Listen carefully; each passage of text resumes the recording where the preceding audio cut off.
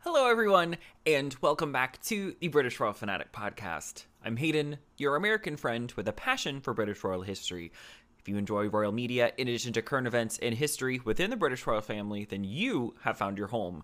Hit that subscribe button, hit that bell icon so you can stay up to date on all things happening here on the channel. Books.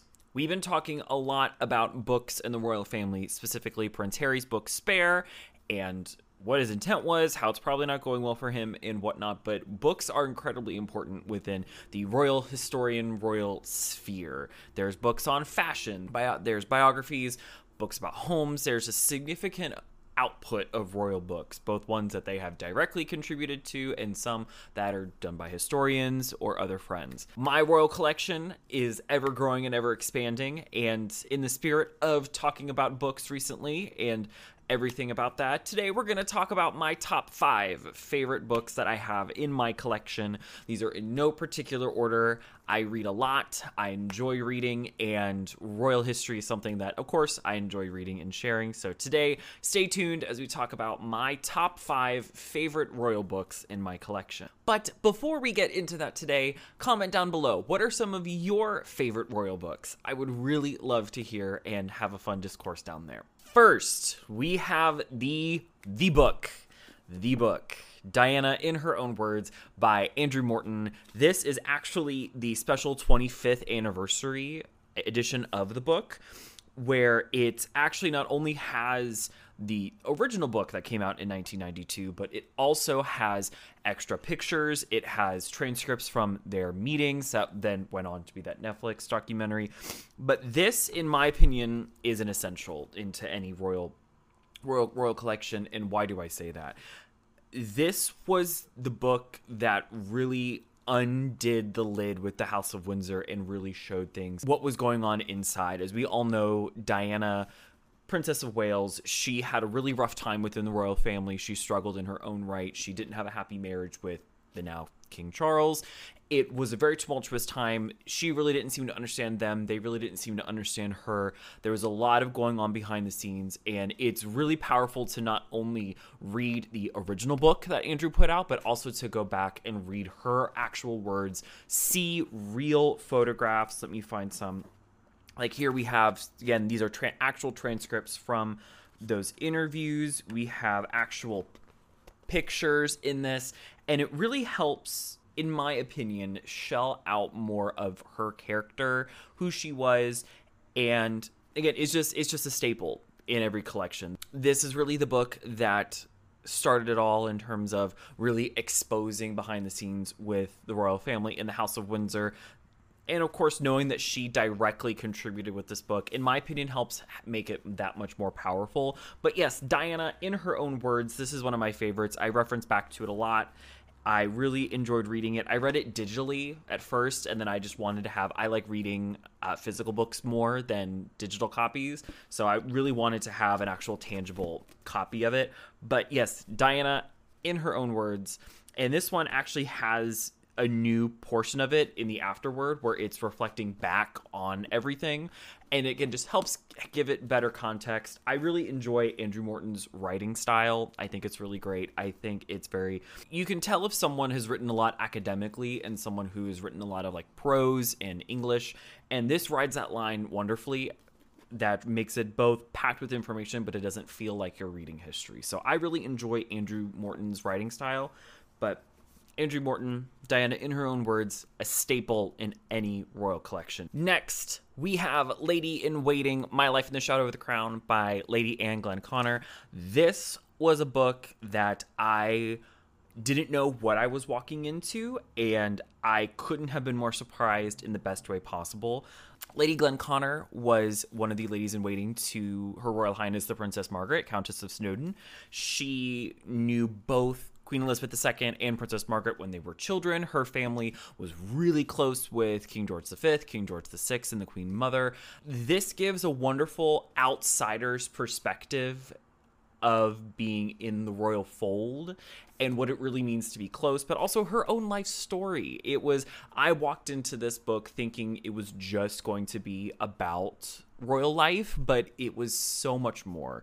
It documents her life, her children, her deaths that she's experienced, the deaths of some of her children. That really touched my heart. Mystique. After reading this book, I really wanted to become best friends with Lady Glenconner. She's lived such a wild and wonderful life. There are, of course, pictures in this book as well. You get to a certain point within the book that you really just can't put it down. It's, as you can see, it's not very big, but it's such a quick and very good read. And it also helped color in a different character of Princess Margaret. Princess Margaret has this really tumultuous relationship in history, being spoiled, demanding, rotten, kind of rude. But here, this really helped humanize and turn my opinion about Princess Margaret around. I 100% recommend and say this is a staple should be in someone's royal collection, especially from the outsider's perspective, what it's like being in. You hear about the stressful debutante season and her own coming out, her own marriage, running her own home, the coronation. She was a lady in waiting at Queen Elizabeth's coronation, hearing that side of it in rehearsals. And there's so much history that this woman has experienced that is so fascinating to read about. I highly recommend this. I've referenced this book a lot when talking about Princess Margaret, because again, it's this other side to her and how much they really leaned on each other. 10 out of 10. Highly recommend Lady in Waiting by Lady Anne Glenconner. Our next one, 99 Glimpses of Princess Margaret by Craig Brown. This one, again, there are some pictures in it. It is, as you would say, 99 glimpses. It does have 99 chapters, so we at least like that through line there. This one is the other side of the coin. So Lady in Waiting is the very personal, intimate, how close Lady Glenconner was. You get to see. Another day is here, and you're ready for it. What to wear? Check. Breakfast, lunch, and dinner? Check. Planning for what's next and how to save for it? That's where Bank of America can help. For your financial to-dos, Bank of America has experts ready to help get you closer to your goals. Get started at one of our local financial centers or 24/7 in our mobile banking app. Find a location near you at bankofamerica.com/talktous. What would you like the power to do? Mobile banking requires downloading the app and is only available for select devices. Message and data rates may apply. Bank of America NA, member FDIC. When you need mealtime inspiration, it's worth shopping Kroger, where you'll find over 30,000 mouth-watering choices that excite your inner foodie. And no matter what tasty choice you make, you'll enjoy our everyday low prices, plus extra ways to save, like digital coupons worth over $600 each week. You can also save up to $1 off per gallon at the pump with fuel points. More savings and more inspiring flavors make shopping Kroger worth it every time. Kroger, fresh for everyone. Fuel restrictions apply. A very intimate portrait of Princess Margaret, and it really humanizes her. This is the other side of the coin. These are stories from her friends. These are stories from the people she socialized with. In my opinion, this book really reinforces that historical stereotype of what Princess Margaret has become to be known as. This demanding, spoiled, you think you're getting close to her, but then she snaps on a dime, and she can be really mean and demanding. This is one of those books that reinforces that, which is why some historians have problems with it.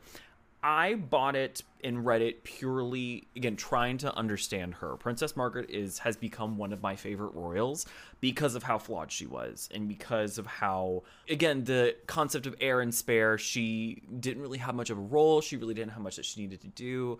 She didn't know what she was doing, and there wasn't really much of a place for her. So she's become this weird. I could talk about her for hours, but this one really helps you understand where that side of her reputation came from.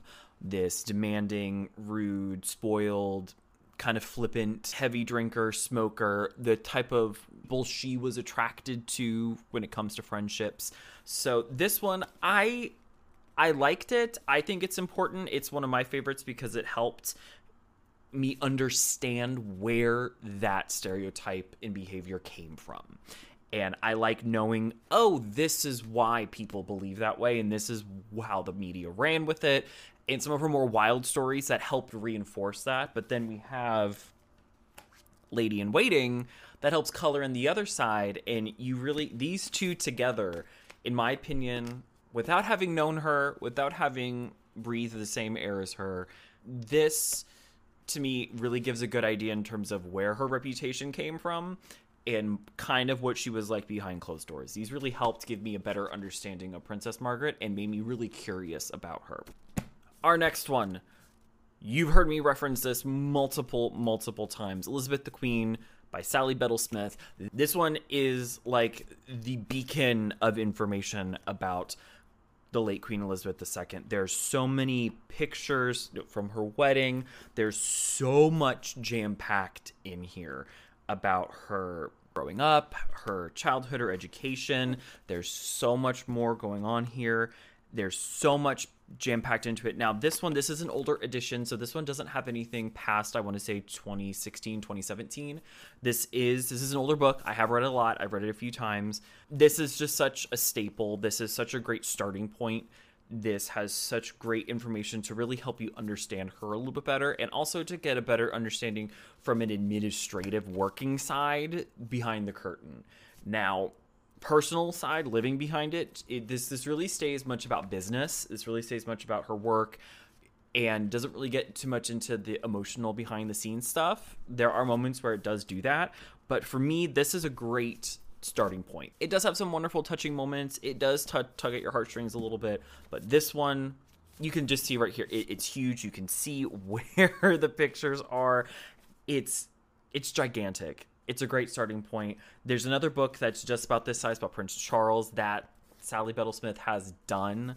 And again, in my opinion, this is just a great starting point. This huge book. It is laborious to get through at times. Things can get really dry. But you can always come back to it. I've referenced this book multiple times. This is sort of like my quote-unquote textbook that I like to come back to because it is a great point.